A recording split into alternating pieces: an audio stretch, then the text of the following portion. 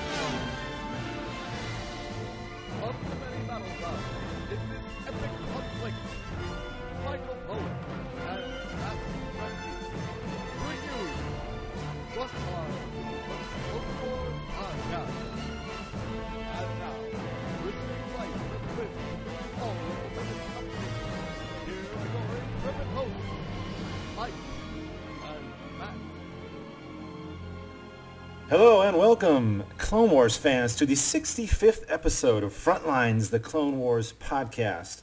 For the episode Witches of the Mist, I am your host, Matt the Crankster Cranky, and joining me to talk about this third part of our Night Sisters trilogy is the man, the myth, the legend, the creator, Michael Cohen. What's up, my friend? Oh, dude, reeling from the news. I know. Earlier, like at crazy? the end of last week. Just yeah. You know what? Since we're reeling from the news, let's get into it right away. Yeah. Let's just start talking about the news here. I'm just a simple man trying to make my way in the universe. This is just the beginning. I think it is time we demonstrated the full power of this station. I have my orders from the Emperor himself. He has something special planned. This is where the fun begins. I think we've got something, sir. Good luck. You're gonna need it. All right, Mike. Do you want to start this off with the news here? Yeah. Okay. So we've got Qui-Gon Jinn in the Clone Wars. Yeah! Oh my gosh! I'm standing up right now, people. I'm clapping and standing up. Okay, I'm back. Here I am. Okay. Yeah, this is unbelievable. Yeah. Let's talk about this just for a minute. It's crazy. Yeah. So just like last week at some point, I can't even remember when it was. I don't know. We posted it on the site. We were on the bleeding edge there. We had it right away. Oh yeah. That Liam Neeson is going to be reprising his role as Qui-Gon Jinn from Episode 1 in an upcoming episode of Star Wars: The Clone Wars. In fact, that episode is going to be this week's episode. Yeah. If you head to StarWars.com, you can also see the clip on EW.com, which is the Entertainment Weekly website. They were the ones who exclusively broke this. But this week's episode is Overlords, the coming one, right. and the preview has the same clip, which is of Qui-Gon Jinn talking to Obi-Wan Kenobi in the Clone Wars. It's not even a flashback or anything. It's not even a flashback. It's happening right there, which I do have some issue with, continuity and story-wise, but at the same time, it's kind of like whatever. Qui-Gon Jinn's going to be in it. Yeah. And here's the clip that you were talking about. Obi-Wan, have you done as I asked? Have you trained the boy? Master Qui-Gon, how are you here? I am here because you are here. I don't understand. What is this place? Unlike any other, a conduit through which the entire force of the universe flows. Are we in danger? This planet is both an amplifier and a magnet. 3 are here who seek Skywalker. They, like me, believe him to be the chosen one. And that was just a quick clip, and I tell you what, I am so excited. And you know what, we'll probably get into the continuity thing next week when we talk about this episode. But Yeah. you know, this thing came out of Entertainment Weekly. It was flashing all over Twitter as soon as it hit. That's how I found out. But here's the thing: as much as I've been clamoring for some of the stars of the Star Wars universe, you know, the Harrison Fords, the Ewan McGregors, the Natalie Portmans, who kind of, they did the Star Wars thing and now they're done with it. They don't have anything to do with it. Here is Liam Neeson, arguably probably the biggest star to ever star in a Star Wars movie. Harrison Ford wasn't that huge at the time. Liam Neeson is pretty darn big. And for him to come back and say, he was quoted as saying, "These characters resonate even after all these years. Growing up, my heroes were cowboys. They were strong and mysterious, and it seemed like they always rode off into the sunset. For kids today, Star Wars has that same kind of magic, and I really wanted to be a part of that." And that's so cool to hear that from someone like him. He's a big star now. Yeah. And 12, 13 years now after Episode 1, and he's coming back to it, and this is so awesome. And I'm just kind of happy to see that. And hopefully other stars will take note of that and say, you know what, hey, I want to play in this playground too. Why not? And most notably, and we'll talk about this maybe at the very end, if Darth Maul were to come back in the series, can we get Peter Serafinowicz back as the voice? Who voiced him in Episode 1? I don't know. But Liam Neeson coming back kind of opens the door. So I'm ecstatic about it, and I know pretty much everybody else in the Star Wars community is happy to see this. So totally. Good stuff. Yeah, I think it's really, really interesting that we can talk about it now, even though we got to see it like a month ago. But Right. we can finally kind of let the cat out of the bag because everybody's seen the episode at this point. Darth Maul is back. Yeah. He's going to be in the season later. It's been sort of said that we might get to see him before the season is out. And we have one episode where Darth Maul comes back, and then the following week we've got an episode where Qui-Gon comes back. Yeah. I don't think that's a coincidence. I think that's totally, on purpose, that they're kind of trying to tie Episode 1 into all of this stuff. Mm-hmm. Right. Oh yeah. It was either last week or the week before, I can't remember, but we were talking about what we'd like to see in the Clone Wars, and I had said I didn't really care. They'd already shown us Republic Commandos, which we got to see in this past week's episode, and I was like, well, it'd be really cool if we got to see Qui-Gon in some in a flashback or something like that. And then later that week, it just the internet explodes with Qui-Gon returning to the Clone Wars. So I got to come up with something new. I should just throw something else out there. That's Are they listening to you? What's going on here? Yeah, they must be listening to the podcast and just granting my wishes. No. Yeah. Unfortunately, it can't be that easy because they've obviously been working on this. I mean, we saw the Republic Commandos back in August, so this gives you an idea of how far out they're producing the episodes, because that had just come off the assembly line sort of thing when we saw it back in August, and then it was in the episode this week. So presumably at that point they already knew that Qui-Gon was going to be in season 3. They just weren't telling us.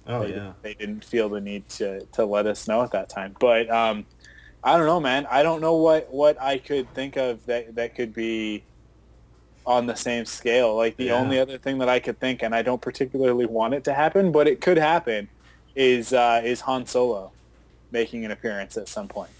Yeah. It's and I remember just thinking or saying in this podcast, we were talking about, like you said, just flashbacks.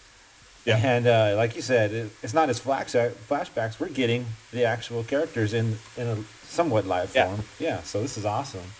Yeah, and, kind of them pulling off the deleted scene that they had originally wanted to do in Episode 3 of Qui-Gon having his conversation with Obi-Wan on Utapau. Right. He was originally supposed to. If you buy the art book, you can actually see some concept art of what that was going to look like. But they never included that. They never actually ended up making it. So. Yeah. Man, wow, it's good though. This is going to be some good stuff coming up in the next 3 episodes, the Mortis trilogy. So good stuff though. And so another couple quick things though before we hit some collecting. Star Tours is returning, Mike, May 20th. And it's actually Walt Disney World, Florida. It's returning, and this was a little earlier than I was expecting it. I don't know when it's coming back for the Disneyland in Anaheim, which is where I'll go check it out, hopefully sometime this year. But they're coinciding the Florida launch with their Star Wars weekends, of course. Yeah. So anybody around Which I Florida, called. I totally called that. The second they said that they were closing it down, yeah, I said they'll close it down and it'll open back up Star Wars weekends the following year. right. And I was right. And you actually wrote it for the first time back in Celebration 5 too, right? Yes, less than a year ago. So and then when I was in Disneyland this past October, I was very sad because I didn't get to ride it again. Yeah. It didn't have any sort of coming in, 2011, 12, anywhere near the area? That I think it said coming soon. Just said soon, okay. Well, hopefully since it's coming I don't know. I have May. pictures of it. Yeah. I have photographs from the trip. Yeah. But yeah, I'm pretty sure it just said coming soon. But yeah, now that we've got that that date, you know what? I wouldn't be surprised if the other one is in soon after that. Mm-hmm. But I would think so, yeah. But it is supposed to have different, I think 3 different outcomes. So, you can potentially ride it 3 different times and have 3 different outcomes. So that's kind of neat. Which is something that I thought the old one had, but apparently it didn't. No, Apparently just the one. Yeah. The last thing is, of course, the Blu-ray sets. I guess we got a confirmation on September 27th that they will be hitting shelves, and that is the 4th Tuesday in September here in the States. And do you guys have the same release date in Canada? On Tuesdays? Generally stuff comes out on Tuesdays, so I'm sure this will be coming out on the same day. Yeah. So anybody that's marking their calendars, there you go. 27th looks like it's going to be the day for the Blu-ray. So we got to jump right into collecting though, Mike, because we got a big recap to go over. Real quick, the vintage and collecting news. Wave 5 for the vintage is just been announced and should be coming out in a few months. And it's got 6 characters. And this time, instead of focusing on a particular movie, they sort of switched things up and did a little smorgasbord of everything. So we're getting the Utapau clone from Revenge of the Sith. We're getting Luke, the Death Star escape from A New Hope. And then we get R5-D4, same thing that's in Star Wars. We get the Empire Strikes Back Stormtrooper, which is different from the last one we got. Sure it is. With the card. If you say so. Yeah. We get the hand medal ceremony, which is kind of a neat one. I don't think I don't have that one. Mm-hmm. I don't know if they've had that one out yet in 3 3/4 inch form. I'm not sure. I'm not giant on the collecting. So, and then the last one is the Revenge of the Sith Commander Gree. So that's what's coming up in the Wave 5. And then Wave 4 is starting to hit stores, which is the Attack of the Clones figures for the vintage. So you vintage figure collectors out there, be on the lookout for Wave 4 and Wave 5 pretty soon. The last thing, Mike, is these Kubricks. Have you ever seen these Kubricks before? I have indeed. In fact, for a short time, I owned a few of them. Okay. I had Empire Luke, Return of the Jedi Luke, Yoda, and Vader.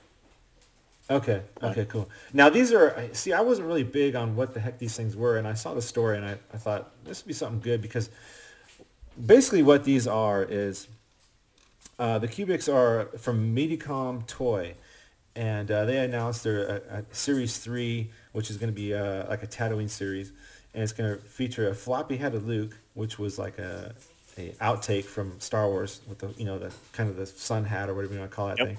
R5-D4, the Garandan, how do you say that? Garandan, whatever it was. Something like that. The Sand Trooper with the Sentry Droid and the Tusken Raider, and then the Obi-Wan Kenobi with the vintage deco. So 6 figures, and if you get them all, you get this assembled. You get to assemble a land speeder, which is really neat looking, and the paint and all these is really cool. And what these are is Kubricks is a line of collectible block-style figures created by a Japanese toy company called Medicom. And the figure design has a body that resembles an extremely simplified human form, somewhat similar to a Lego figure. And that's the closest thing I could figure that was a Lego figure. But apparently these things are produced in limited numbers, and they're really for collectors. So I don't have any of these, but they look really neat. So, they're really expensive, too. And they're expensive, right? Yeah. Yeah. And of course, they're in limited numbers, so the collecting market is really hot on those. So I Yeah. just wanted to mention that. Anything else though hit your eye in collecting, or?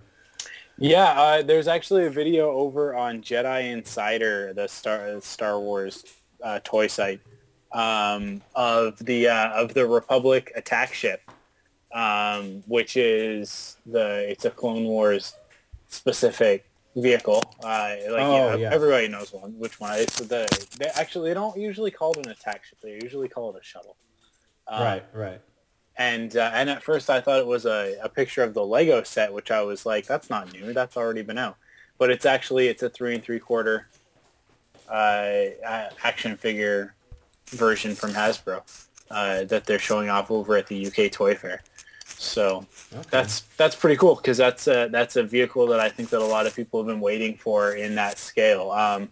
It to me doesn't look that exciting, but these vehicles never look that exciting, and it always to me is like, if I wanted to get it and put it out and display it proudly, I'd end up having to sort of color it and do a lot of customization in order for me to care. Yeah. But but it actually it looks all right. I mean, and it's not a Lego thing. No, it is the 3 3/4 figure gunship. So Republic gunship? No, it's not the gunship. Sorry, attack shuttle. Attack shuttle. Okay. Okay. Yeah. Okay, I did see that. You're right. All right. I was thinking it was Lego too for some reason. I took a quick glance at it. And yeah. When I was just browsing through stuff earlier, I saw it and I was like, whatever. It's just the Lego thing again. And then I clicked on it and was like, oh, nope, that's a new figure. All right. And now is that out yet, or are we still waiting on that? I don't think it's out yet. It's not out yet. It's just being shown off at the UK Toy Fair. Okay. Excellent. So that's a little bit what's hitting shelves and toy stores around. So I think it's time. We got to get into this part 3. Mike, you ready for that? Yes. All right, let's do it. I want to learn ways of the Force and become a Jedi like my father. Here's where the fun begins. I thought you might say that. If it's evil, become a great Jedi Knight. Kenobi, Skywalker. I've missed you. Right. I'm Ahsoka Tano. Destroy them both. You're both right. Let's make this a bit more interesting. For 800 years have I trained Jedi. Scum. Incoming! Blast them. No! All right, and here we go with Witches of the Mist. As heavy rain falls on Coruscant, a lone Republic shuttle flies toward the Jedi Temple. The ship touches down on a landing platform, and out step the clone commandos of Delta Squad. Waiting for the men are Jedi Masters Obi-Wan Kenobi, Plo Koon, Adi Gallia, and Saesee Tiin. The commandos are bringing back the bodies of slain Jedi from the planet Deveron. With the Asajj Ventress presumed dead, Plo Koon suggests that these killings may be the work of a new Sith Lord. Obi-Wan believes that their new enemy is not a Sith, but a reckless, impulsive animal. And here we are, Mike. We're at the final chapter of the Night Sister trilogy, and we start off this episode with Obi-Wan, Plo Koon, Adi Gallia, Saesee Tiin, and the Republic Commandos. They're finally here, folks. The Commandos are here for about 20 seconds. Yeah, for just about enough to see them and just to get teased. Count but that's them fine. and that's then fine. move on.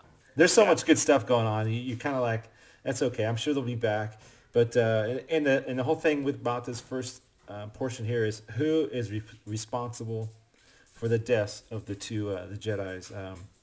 I believe it was Halsey and Nox. So they're trying to figure out what's going on with that. So yeah. Go ahead, Mike. Inside his palace on Cyrano, Count Dooku begins training his new apprentice, Savage Opress, to use the dark side of the Force.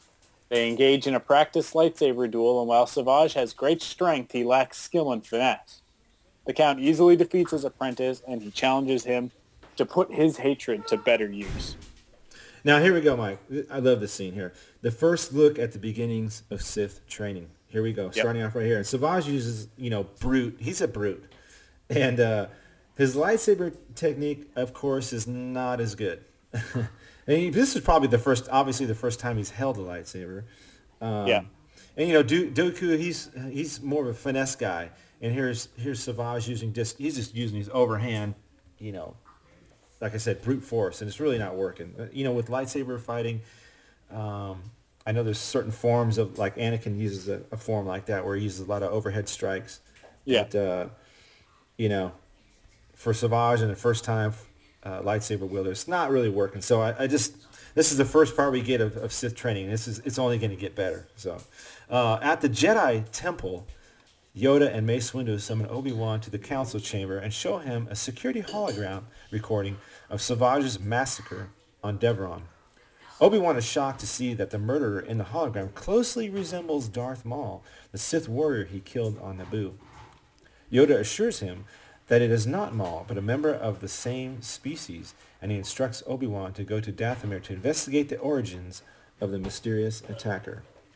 So we get an explanation of the origins of Darth Maul. Here it is. Yeah. And that Dathomir was where he was raised, and Iridonia is where the rest of them dwell. So are you cool with that? That they actually tell everybody this is what's going on? Was that good? I don't know. Yeah. I don't mind it so much myself, but I haven't really read anything about Darth Maul. So I know that there was a comic book and there was a novel, wasn't there, about Darth Maul? So right. Shadowhunter. Yeah. Yeah, if that stuff's out there and it says otherwise, then I do kind of have a bit of a problem. But if not, then okay, so you're just clarifying. If we didn't know before, now we do. Now we got official, what's going on. And I thought that was it's almost like they put that in there because they knew everybody was going to go. Oh, they specifically put that in there because they knew everybody was going to come after them. Yeah, totally. Yeah. So that's funny. So yes, he is, Dathomir was just where he was raised, along with all these other guys that are there too. So, is it my turn? No. So in the courtyard outside his palace, Count Dooku uses the Force to lift several massive stones into the air, then instructs his pupil to do the same. Savage focuses as hard as he can, but he can barely get the stones off the ground. He protests that the task is impossible, but Dooku claims it is only impossible because he believes it to be. As punishment for his failure, the Count shocks his apprentice with Force lightning, and in his rage, Savage is able to lift the stones. He asks Dooku how to defend against such attacks, but his master refuses to reveal all of his knowledge at once. What you ask is impossible. Impossible? The task is only impossible because you have deemed it so. You must connect with your hatred. Focus on your power building. Do not think of anyone or anything else.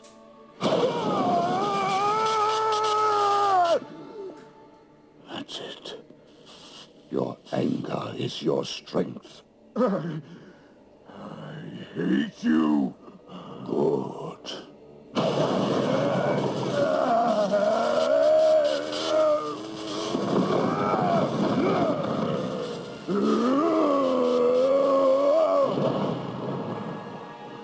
How does one defend against such power?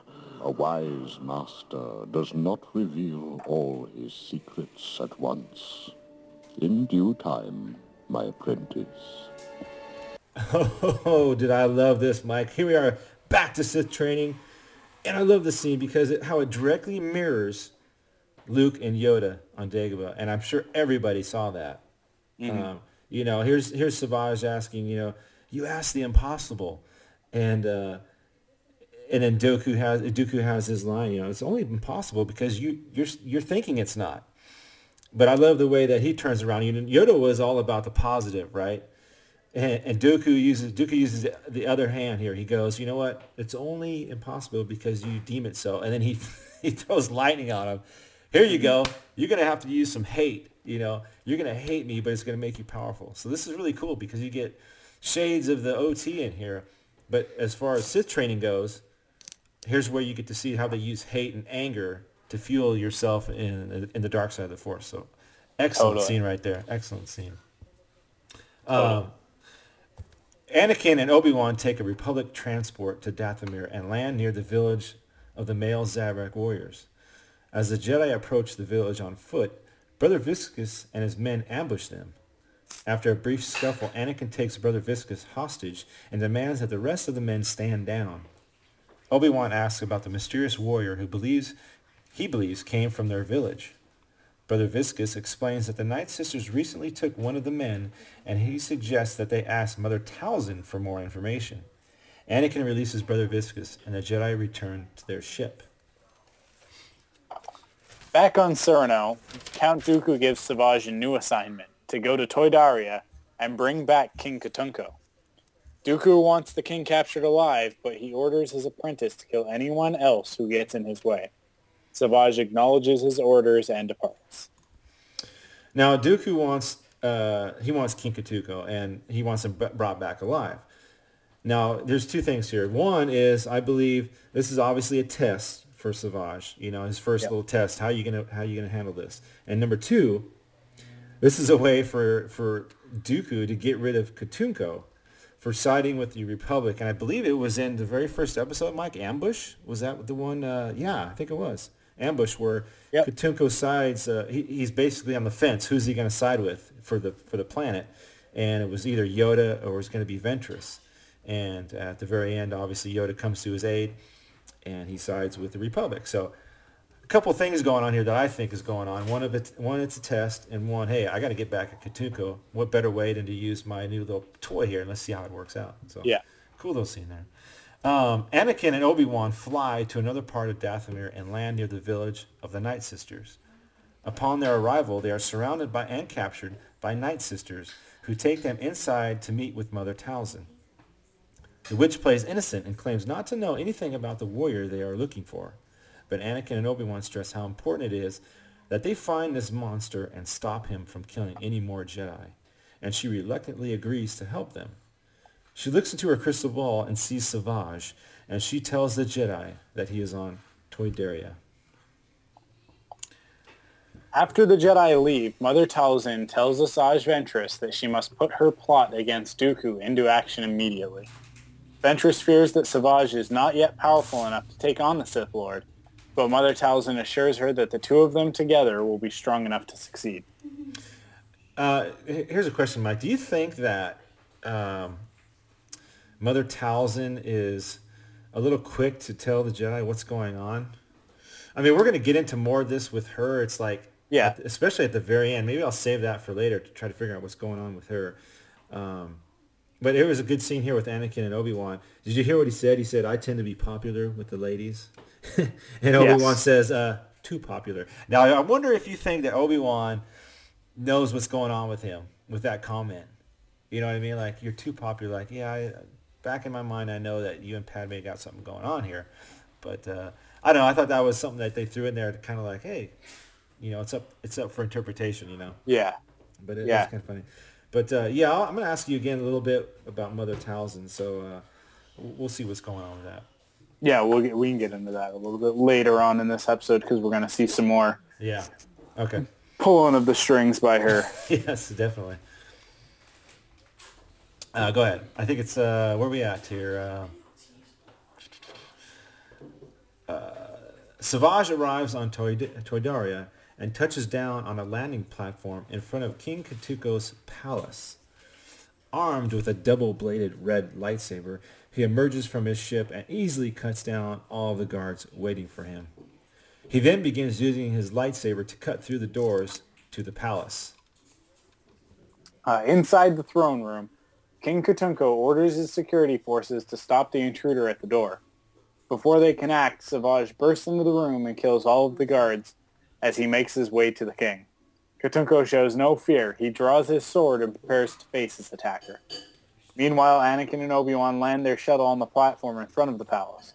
Back inside, Savage cuts the king's blade in half with his lightsaber, then slams the king into a wall and knocks him unconscious.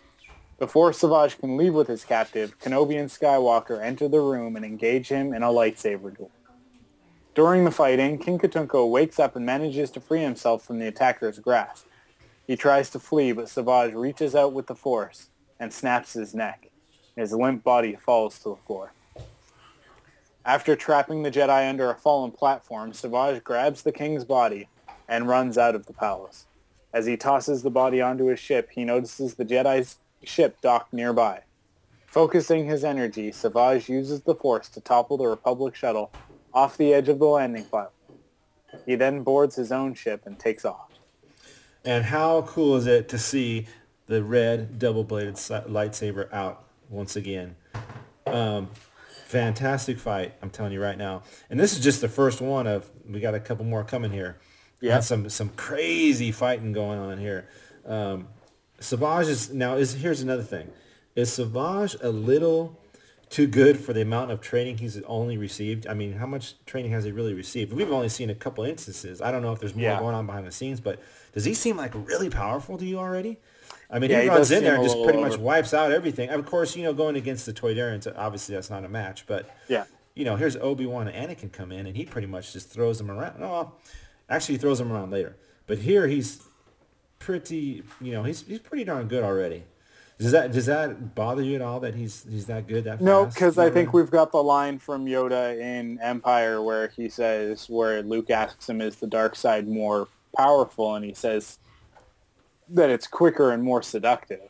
Right. So okay, that makes sense. Like if you take that, you could sort of think that like maybe it's a little easier to learn the dark side than it is to learn the light side, because I think it's a lot easier to learn to tap into your hate and your anger than it is to learn to quiet everything around you and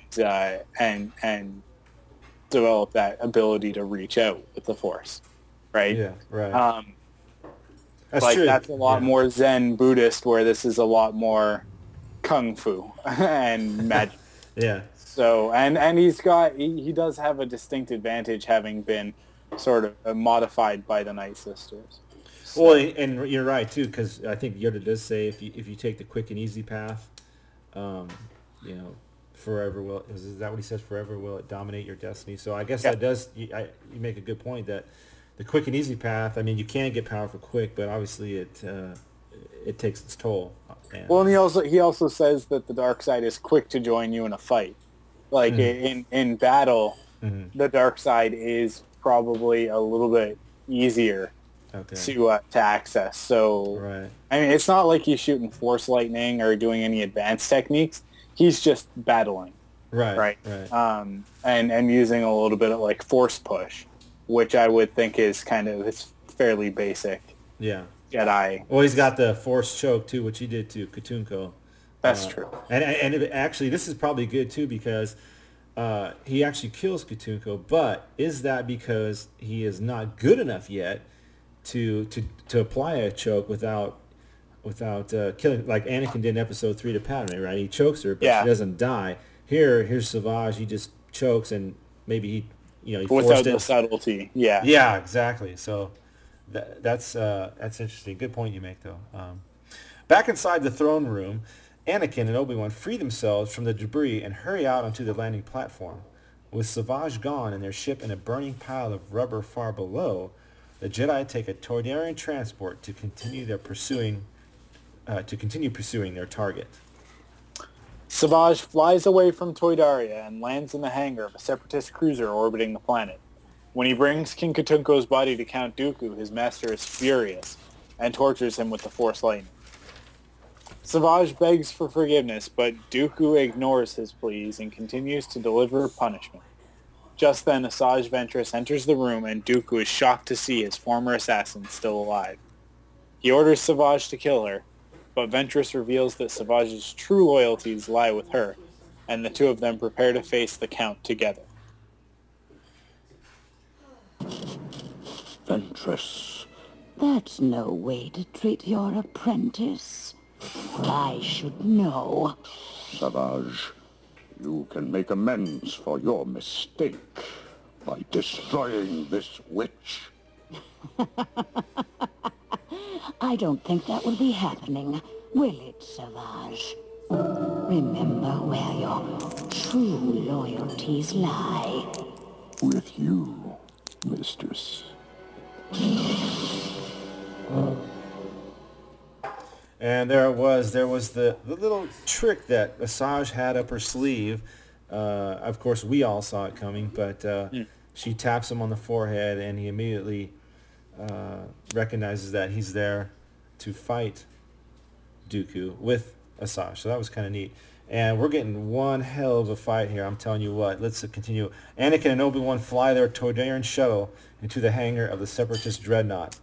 They run through the hallways of the ship, cutting down battle droids as they reach for King Katunko's for King Katunko's murderer. Back inside Dooku's chamber, the Count engages in a lightsaber battle with his 2 former apprentices. At first, he is able to fend them both off, but Savage eventually beats him back with his brute strength. Ventress orders Savage to deal the killing blow, but before he can strike, Dooku knocks him back with a blast of Force lightning. Ventress rushes in to engage Dooku, and she is able to hold her own against him. But every time Savage tries to join the fight, Dooku attacks him with lightning. After continuously enduring Dooku's torture and Ventress's insults, Savage grabs both of them in a Force choke and throws them against the wall. He ignites his lightsaber and charges in, showing loyalty to no one but himself. Both Dooku and Ventress are beaten back by Savage's superior strength, so they combine their powers and throw him clear across the room. Dooku then escapes through a trap door in the floor, and Ventress pursues him, but the hatch closes before Savage can follow them. As he prepares to cut his way through, Anakin and Obi-Wan enter the room and ready themselves to fight him together. In a fit of rage, Savage charges at the Jedi and knocks them out of the room, back out into the hallway. So one thing I got to say about this that's really cool, I think, is this is clearly Dooku's flagship, and it's the same one from Dooku Captured. Mm-hmm. That exact trick that he uses in Dooku Captured, which he was sitting on top of that pedestal, right, which opens up and he falls and he slides down. Yeah, it's cool to see something like that come back, to see them use it again. Yeah, definitely. Yeah, good point. And I'll tell you what, like I said, one hell of a fight, I must say. And Asajj, here we go. Asajj with 2 red lightsabers. We got Savage with the red double-bladed lightsaber, and of course Dooku doing what he's doing. I mean, you got. I'm going to say that. I love the Dooku fight in the first part 1, the Night Sisters, but I think this one takes a case for all of the lightsaber battles that have happened in the Clone Wars so far. This is probably going to be my favorite now. I mean, some really crazy stuff going on, and you got all these lightsabers going on in this dark ship. I mean, the contrast and everything was really cool to watch. Awesome how Dooku uses Force lightning on Savage and decides to engage. Savage, right? And decides to engage Asajj in combat. So he's doing both things here. Yeah. Because obviously, I don't think he knows that he can, battle. Basically, 2 lightsabers plus a double-bladed on his own. Yeah. So what better way to do it than? And here's another thing, why. Earlier we heard that clip where he said, we got to save some things for later. Is basically what he's saying. Some secrets I'm going to keep to myself. And is this one of them where, I'm not going to teach you everything. I'm not going to teach you Force lightning right now. You're the apprentice. That'll come maybe way down the line. So I thought that was cool because he's using Force lightning on Savage, and he can't do anything. Anytime you get hit with Force lightning, you're going down for a little while. And I thought the big moment here, Mike, was where Savage decides that both Dooku and Asajj are playing him, basically, and he Force chokes both of them. Yeah. Holy mackerel. I mean, all this stuff going on. What a fantastic scene. But that was the key moment there. Finally, Savage realizes, hey, you know what? They're both using me. And this is where we get back to earlier in the second episode where we tend to think that he's sort of a sympathetic character, You kind of feel for him in the beginning. And here he is right here. He's coming out and saying, neither one of you are worthy. I'm taking you both out. But he's still not, I'm not saying he's a good guy or anything. He's still basically a bad guy for now. So we'll see what's going to happen. Yeah. But a fantastic scene, though. Great fight scene. We'll continue. Count Dooku drops down into the hallway on a lower deck, and Ventress follows right behind him. He claims that she is no match for him without Savage to help her, but she challenges him nonetheless. They ignite their lightsabers and begin the battle. Savage fights Kenobi and Skywalker through the hallways up above while Dooku duels Ventress down below. Eventually, the Count corners his former apprentice and disarms her. As he aims to finish her off, she uses the Force to direct his attack onto a nearby pipe. The resulting burst of steam temporarily distracts Dooku, allowing Ventress to dive into an escape pod and make her getaway. A large group of battle droids assembles in the hangar of the Separatist cruiser. Count Dooku informs the droids that Savage Opress is a traitor and gives them orders to kill him on sight. Just then, a door opens and Savage enters the hangar, still locked in battle with the Jedi. When the droids open fire, Anakin and Obi-Wan prepare to defend themselves, but they soon realize that the droids are not shooting at them. They sneak away while the droids target Savage, surrounded on all sides. Savage deflects much of the droid's blaster fire, but not all of it. He takes several hits until finally he unleashes his rage in a powerful Force shockwave that knocks down the droids in all directions, allowing him to make it back to his ship and flee. Rather than stay and fight the remaining droids, Anakin and Obi-Wan return to their ship and leave as well. You see sort of like a Force Unleashed attack here by Savage Opress. That's exactly what I wrote in my notes. It's funny you brought that up.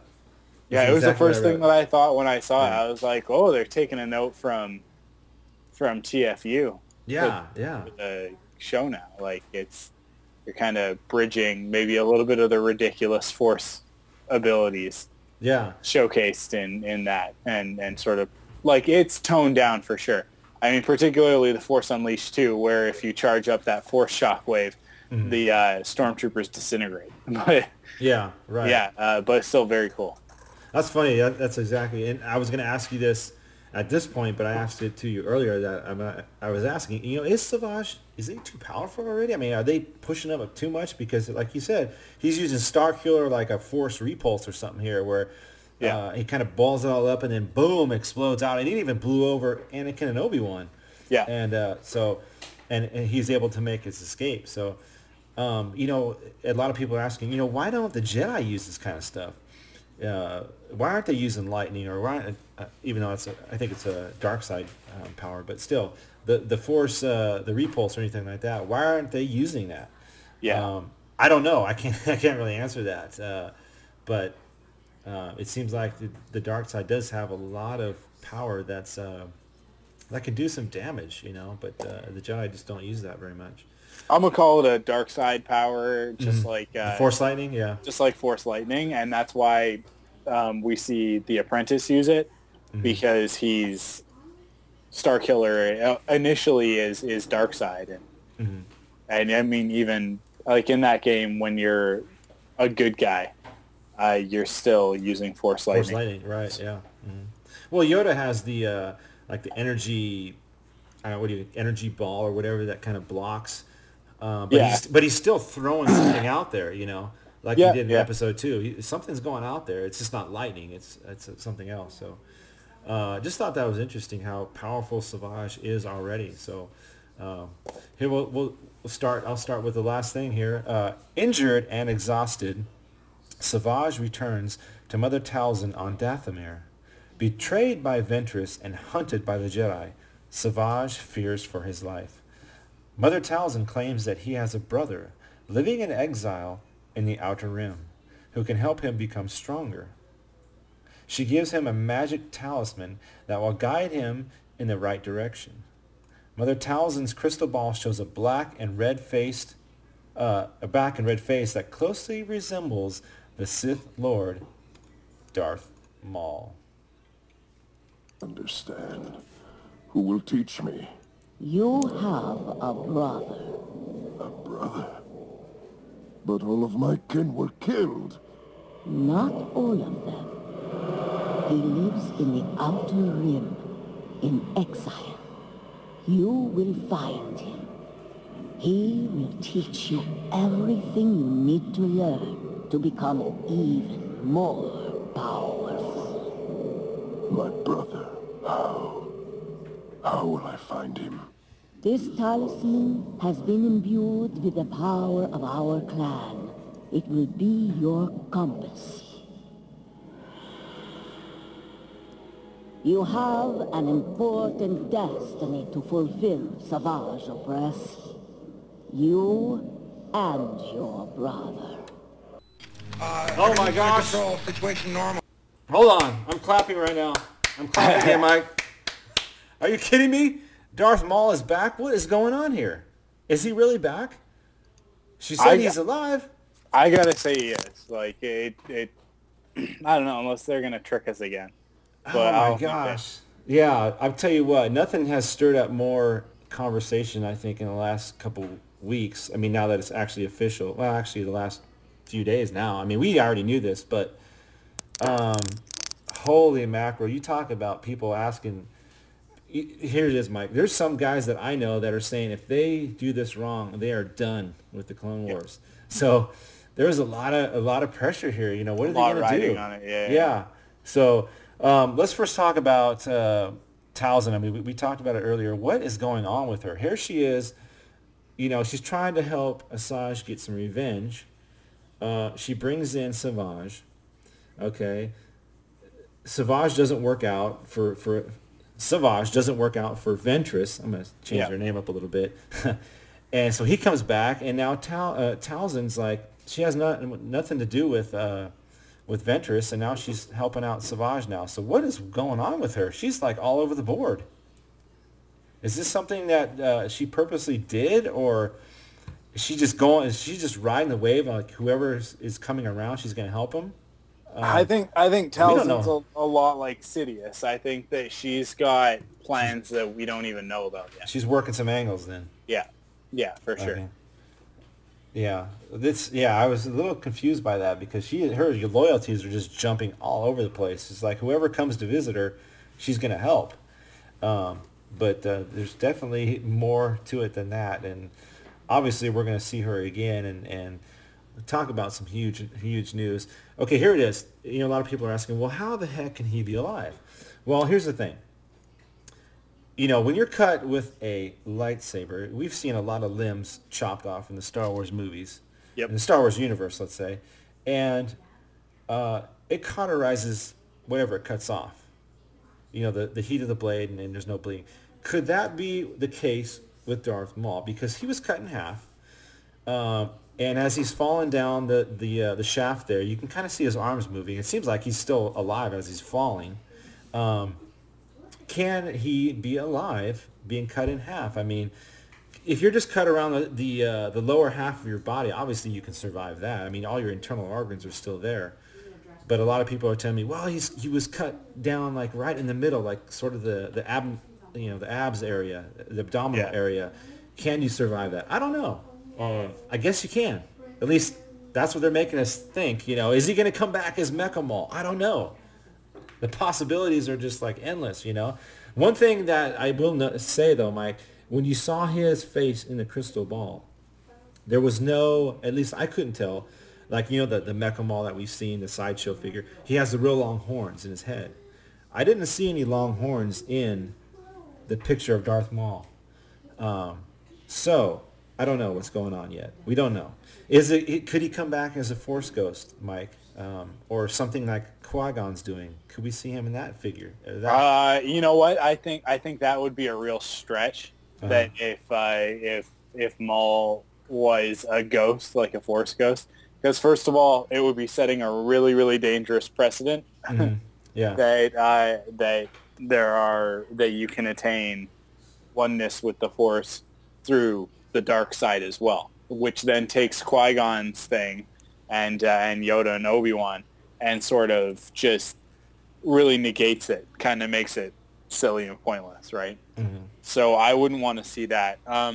I'd much rather see him alive than anything, but how he could be alive and Sidious not know and all that stuff, I really don't know how they'll handle it, but yeah, I'm curious to see. Why wouldn't he come back to Sidious, you know, if he's truly is a Sith, or, you know, gets cut in half, you know, he's done with it, he's going to exact his revenge some other way. Yeah, this is like, you talk about boggling the mind. Wow. Yeah. This is probably I thought, you know, you talk about two of the biggest things in Star Wars in a long time. Darth Maul possibly coming back and Qui-Gon hitting the Clone Wars with Liam Neeson. I mean, this past week or so has been unbelievable for Star Wars fans. So where this thing is going, I don't know, but I am sure going to have a lot of fun. I'm having a lot of fun with it now. I'm personally, I love to see Darth Maul back. I'm not going to be too caught up on if he comes back in a certain. I don't know. Let's everybody just calm down and we'll see what happens. Let's see what they do. I have a lot of faith in what Filoni's doing. He's not going to take this lightly. And we'll talk about something that he wrote on his Facebook page in a few minutes, and it's regarding Qui-Gon. But I think it also applies to Darth Maul and anybody else they bring back or any EU stuff. So we'll talk about in a few minutes. But Mike, this was number 3. We wrapped up the Night Sister trilogy here. I was really happy with it. We started off 2011 with a huge bang, total different vibe and feel than the first half of season, obviously. Yep. Some great stuff going on. Dooku, like you said last week, Mike, he's really becoming something of a great character. He always was, but what the Clone Wars is doing with him is outstanding. I mean, the fight scenes and some of this Sith training we get to see, really happy with that. Getting to see Mother Talzin come into this Clone Wars. The Ian McKay drew her a long time ago for episode 1, and she's making her appearance. Ventress is back with a vengeance. Really good stuff. And then we saw the trailer at the Clone Wars screening. So we got some great stuff, Mike. I was really excited for what's going on in Clone Wars, more so than I have been in a long time. I'll tell you what. So what do you think of this whole arc, though, the Night Sisters arc? Are you happy with where the Clone Wars is now? Oh, yeah. It's fantastic. And, I mean, I said quite a few times towards the end of that whole slew of boring episodes, the first half of season 1. Yeah. That it's not that they were bad, and it's not that they were necessarily that boring. It's just that there was too many of them all in a row.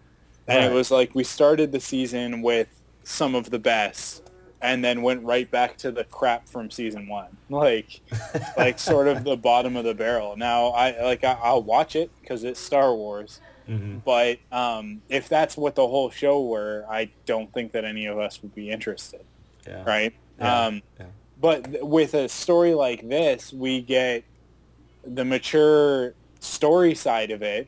Like it can be a deep, interesting story with twists and turns. But then also have the action. And I think that's kind of what they fail to do in those political episodes, is that the political stuff, just because it's political doesn't mean it's mature. Right. If that makes sense. Like, just because it's cerebral doesn't make it intelligent. Like, you can make it complicated and all that sort of thing all you want.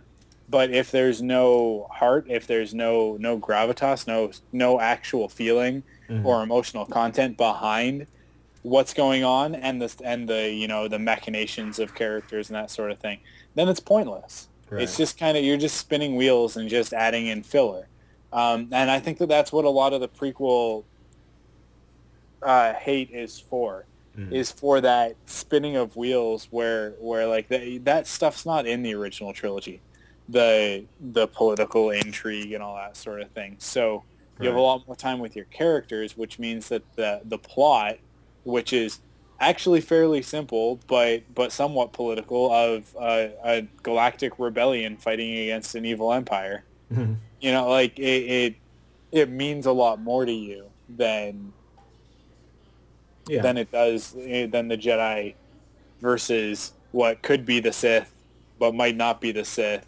And it's the Confederacy, but that's not the same thing as the Trade Federation and the Techno Union and the Commerce Guild, and those are in there. And it's like when you start breaking it down, it's just there's way too much going on in the prequels that doesn't really affect anything, if that makes any sense. And this story is a really great example of a story that can take place as a backdrop, like with the Clone Wars as a backdrop, that doesn't need to rely on political intrigue and why the war is happening.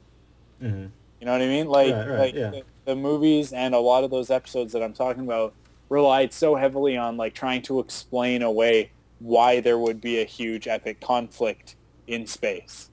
And it's like, well, we didn't really need an explanation for A New Hope. It's just the way it was. You know what I mean? Like it was this big battle. Yeah.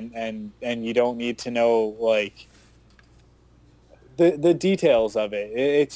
It's somewhat interesting, but they're interesting as liner notes and as throwaway lines, you know? Like, we didn't need to see a whole episode on war profiteering. Right. It's something that happens, but, you know, like, we could kind of have a line about it where Padme says something. But I don't know. I think that some of that might have also just been an opportunity to use some of their characters, some of the stuff like Padme and some of the senators that they kind of had kicking around. So they thought like, well, this is a way for us to use it, but not necessarily the best way, if that makes sense. Yeah. Well, and here's Katie Lucas. You know, I don't know how much help she did have from maybe Dave Filoni or George Lucas or Christian. I can't remember his name. He's another writer. But I tell you what, I think she did a fantastic job. I don't know if she's coming back to the Clone Wars. I thought I read a story recently where she talked about, you know, starting in the Clone Wars years ago, kind of getting her feet wet into writing, because she did like to write. But I thought I heard something that she was, after this, she was going to start looking to do some other things. She probably wouldn't come back to the Star Wars universe. So kind of, I don't know. It's kind of a little bit of a shock. I thought she would stay around a little longer, especially because of Ventress. She loves Ventress.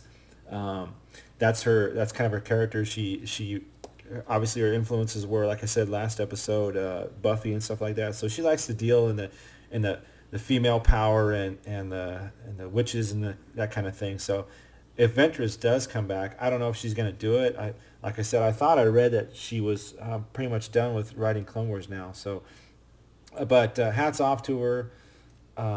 Great trilogy and a great way to kick off 2011, the second half of season 3. And of course, Darth Maul, he's living in the Outer Rim in exile, and who knows what that means, but we will find out.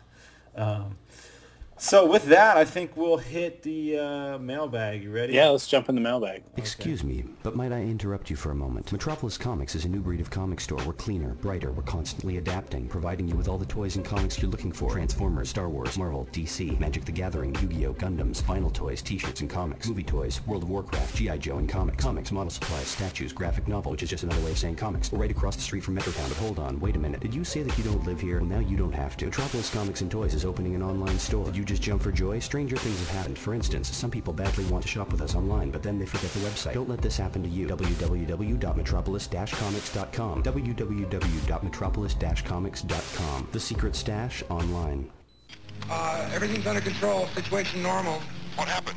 Head flight, weapons malfunction, but everything's perfectly all right now. We're fine. We're all fine here now. Thank you. How are you? All right, that's the mailbag. Here we go. It says, hey, Frontlines hosts.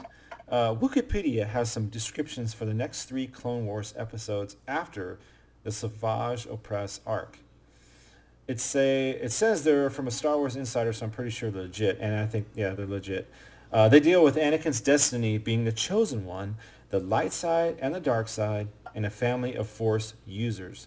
They seem like awesome episodes, and hopefully they will give us some insight on the prophecy.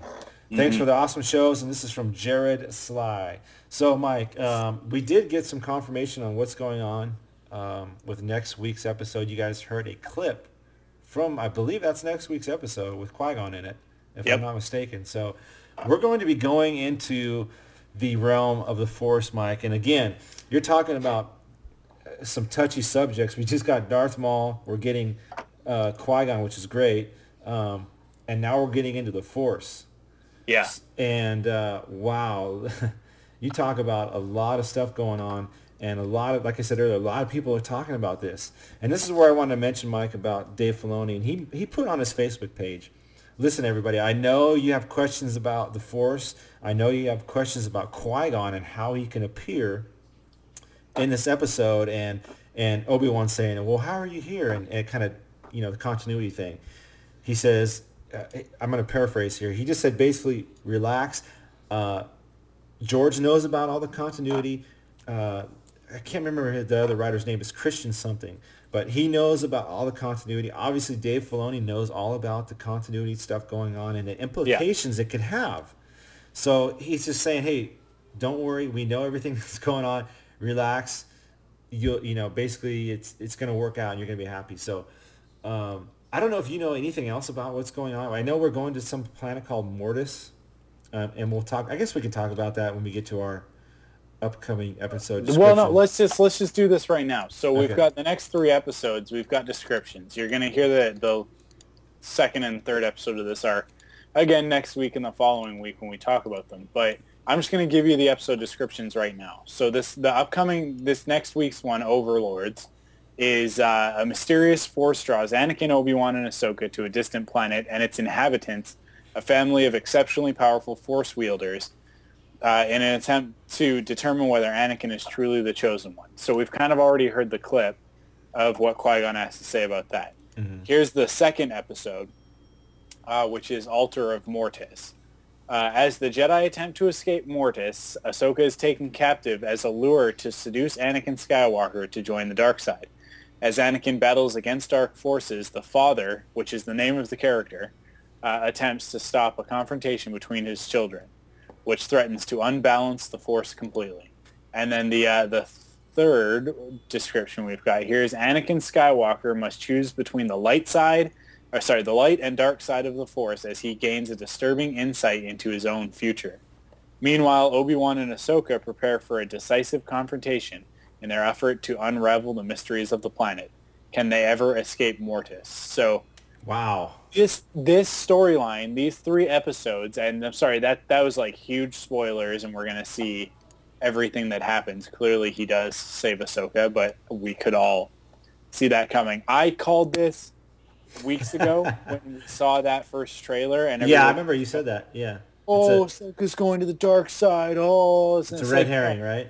No. You don't be fooled. It's a trick. Yeah. As Admiral Akbar likes to remind us, it's a trap. And a lot of people fell right into it, thinking that we were this is not the first time. This is not the first time that Dave Filoni has put something out there just to throw us off the trail of what's actually going on. Mm. And we saw a lot in that trailer, which I got to go back and watch now that I've read these descriptions, right, and take a look. And there were a lot of really misleading things, but I can tell you 90% of that trailer is from these 3 episodes, just like I was saying. So let it not be said that I don't know what I'm talking about, because I do. Clearly I do. Well, you said it was the red herring. Yeah, we've been talking about this show for almost 3 years now. Yeah. And I don't know, I'm just starting to get a real sense of the way that Dave Filoni likes to do things, particularly with his marketing. Yeah. And how he likes to sort of mess with us. And he gets a lot of people going, and it used to trick me too, but JC's one who just always gets caught hook, line, and sinker by the Filoni tactics. You hear that, JC? JC is always like, oh my God, man, can you believe it? And I'm like, no, I can't, dude. I can't believe it because it's not happening. When he's the one who tipped us off about the Qui-Gon thing. Yeah. Sent us that info really, really early on so we could get it up on the site really quick. And I read it, and it took me a second to go, oh, there's a link, there's something to actually go check out, and not just go, yeah, whatever, JC, because he hears a rumor on the internet, and to him it's set in stone sometimes. He can be a little jump to conclusion-y. You get an email from him now. Yeah, I'm calling you out, JC. But which there's nothing wrong with that. It's just because he's so enthusiastic, right? He just loves Star Wars so much. He wants to believe these things that could be so incredible. And it's all you always got to say to him, oh, hold up. Let's just relax a little bit. Let's look at this funny. But yeah, it's just becoming really apparent that these are tactics. They're tricks. Yeah. They're traps. And Dave Filoni must be having fun with that too. Oh, totally. You know, Yeah. like he just gets so much pleasure out of messing with our heads. Yeah. But you know, like not all of us. You know, Yeah. Can't Jedi mind trick me. Well, it's funny though, because you would think that it is kind of early for them to put Ahsoka out on the dark side, and the way they released it with that trailer, and it's like, man, you just couldn't believe it, unless they were going totally crazy and gonna turn her this early in the series and let her be dark for a while. Let her be the bad. Yeah. Yeah, for a while. You know, that's kind of crazy, and that would be a way out there type of thing. But yeah, you know, it's pretty obvious that Dave Filoni has fun with us and likes to throw these teases out there and to get people hooked. And I'll tell you what, it works though. It works, man, because everybody's still talking about that trailer, and we're talking about Qui-Gon and Darth Maul. It's some great stuff, and the Force, you know. And Jared Sly sent this mail about, you know, what's going to happen, and there you go, Mike. You ran down all the descriptions there, to kind of get a feel of what's going on. And here they're tackling the Chosen One and the Force. So, some heavy stuff coming up. So thanks to Jared Sly for the email. Keep the emails coming, folks. We love to hear from you. Forum post of the week, Mike. Here it is. This one is Arrogance of the Jedi. And this is by Darth Wally. He put this on there, and he's got some examples of the arrogance of the Jedi. And I won't read all of them, but his post says, it's clear that the downfall of the Jedi was helped by their own arrogance / superiority complex. Can anyone think of more examples? And he has a bunch of examples here of what he's talking about. And one of them is Jocasta Nu in episode 2. She says, if an item does not appear on our records, it simply doesn't exist. And he's got some other examples. 4 Jedi Masters taking out 1 Sith Lord, and some other ones. But basically, I think what his post is about is, are the Jedi kind of, like he says, are they too arrogant? Are they too full of themselves to kind of notice what's going on here in the prequel trilogy, the rise of the Sith? And my thing was, I don't know if it's more arrogance. They're just kind of like, there hasn't been anything going on with the Sith, and how long? You know, is it thousands of years? I don't know. At this point, you know, episode 1 is where we start to get the Phantom Menace. So like I said, there hasn't even been a Jedi that's faced a Sith Lord until, you know, Qui-Gon and Obi-Wan did in episode 1. So it's been years and years and years since the Sith been around. They've been kind of cloaked in the dark, waiting for their chance to arise. So it's not maybe that they're got the complex. They're just maybe a little naive, maybe a little lax, you know. Anything else you can think of about that? No, yeah, like you got, like, it's the whole, I don't know, and as we see more of the Clone Wars, maybe some of this gets a little bit cleared up, but Obi-Wan has the line, Sith Lords are our speciality. Yeah. And you're kind of like, really? Because I'm pretty sure you managed to kill one, but only by resorting to the dark side, which is really unclear, but if anybody wants to go back and look at that, the only reason Obi-Wan is able to muster the strength is because he uses anger to do it. Oh, yeah. Otherwise, Maul would have killed him right off the bat, but he comes running through that laser gate just pissed off. So that's the only reason that he was able to defeat Maul in the first place, and more to the point, because of Maul's own arrogance. So which trumped his, you know. Right, exactly.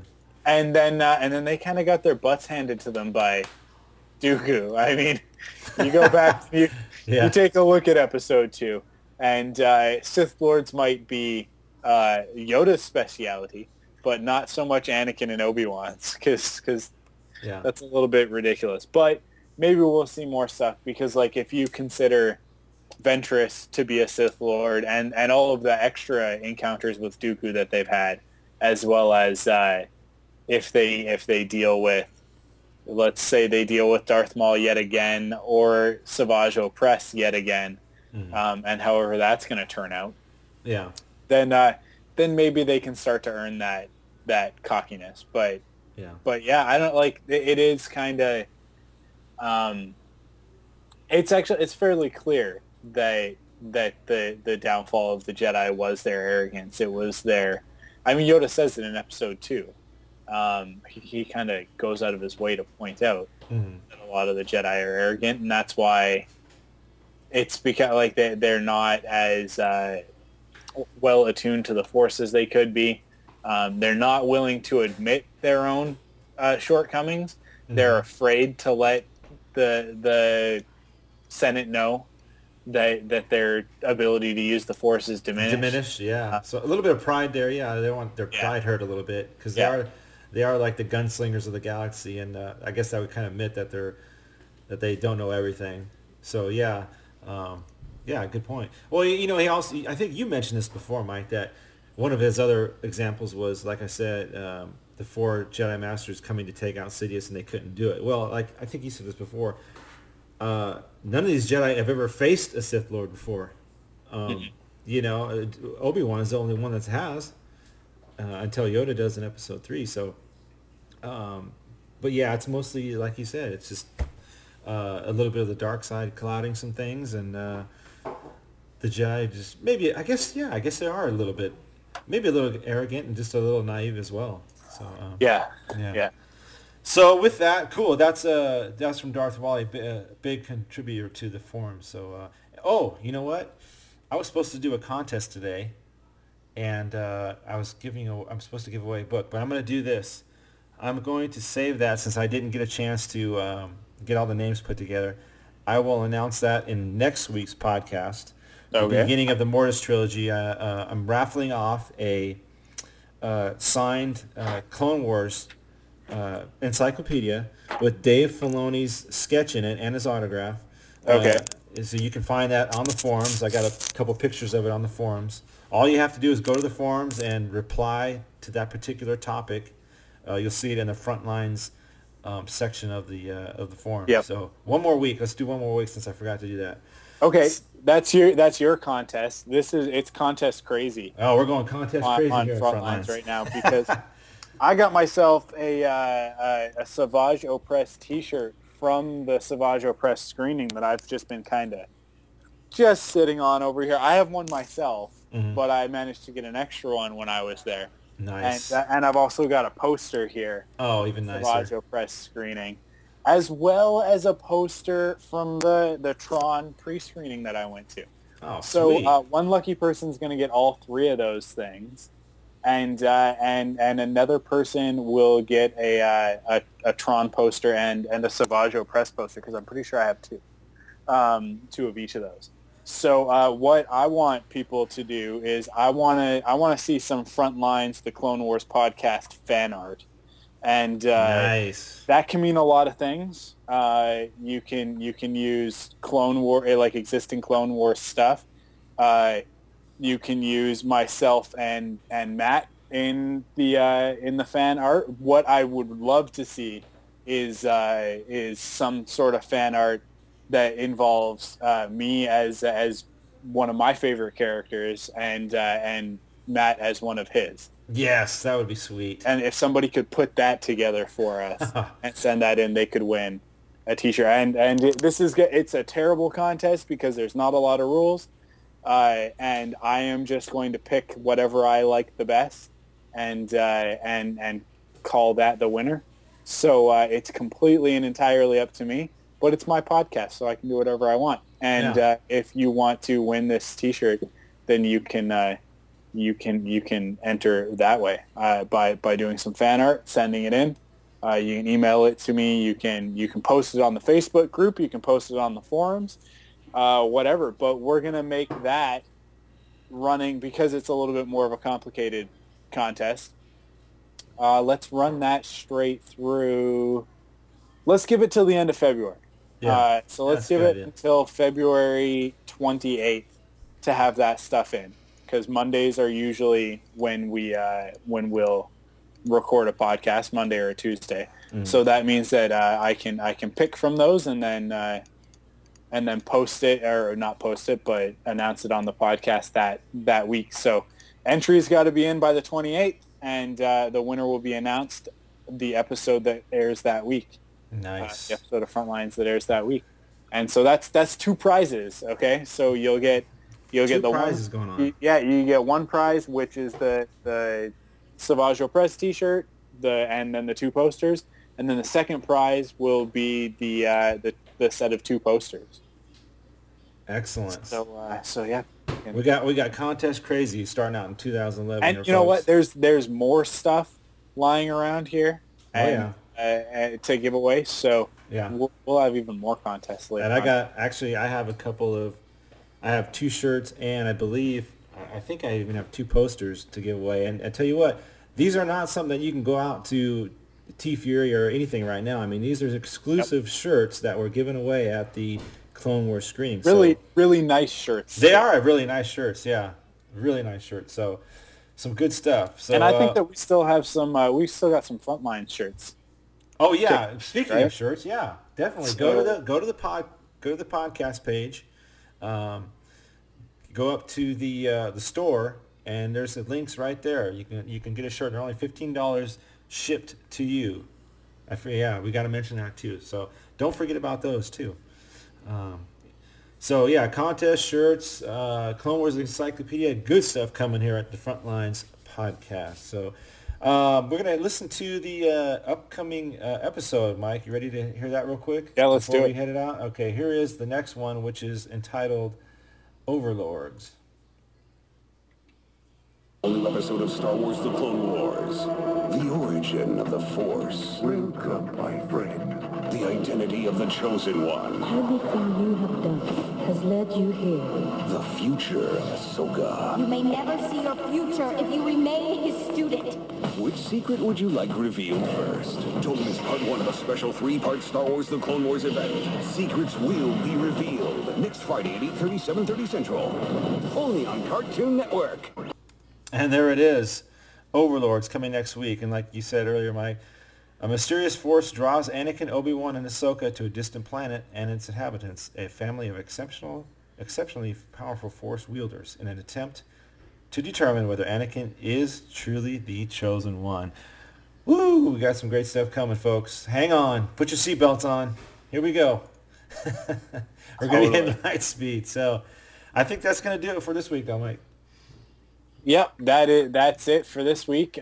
So thank everybody for listening, and do not forget to check us out online at www.clonewarspodcast.com. You can also follow us on Twitter. The username is Clone Wars. That's twitter.com/Clone Wars.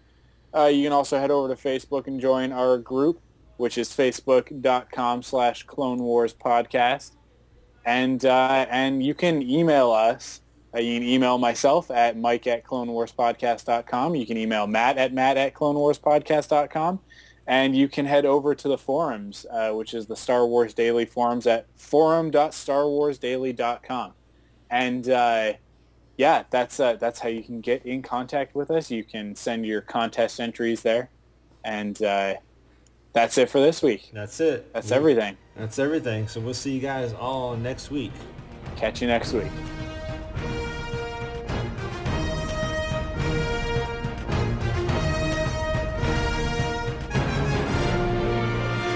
Well, another close to another wonderful show. Obi-Wan Kenobi here, saying thank you for listening to Frontlines, the Clone Wars podcast, brought to you, of course, by StarWarsDaily.com. The Force is strong with you all, and it will be with you always.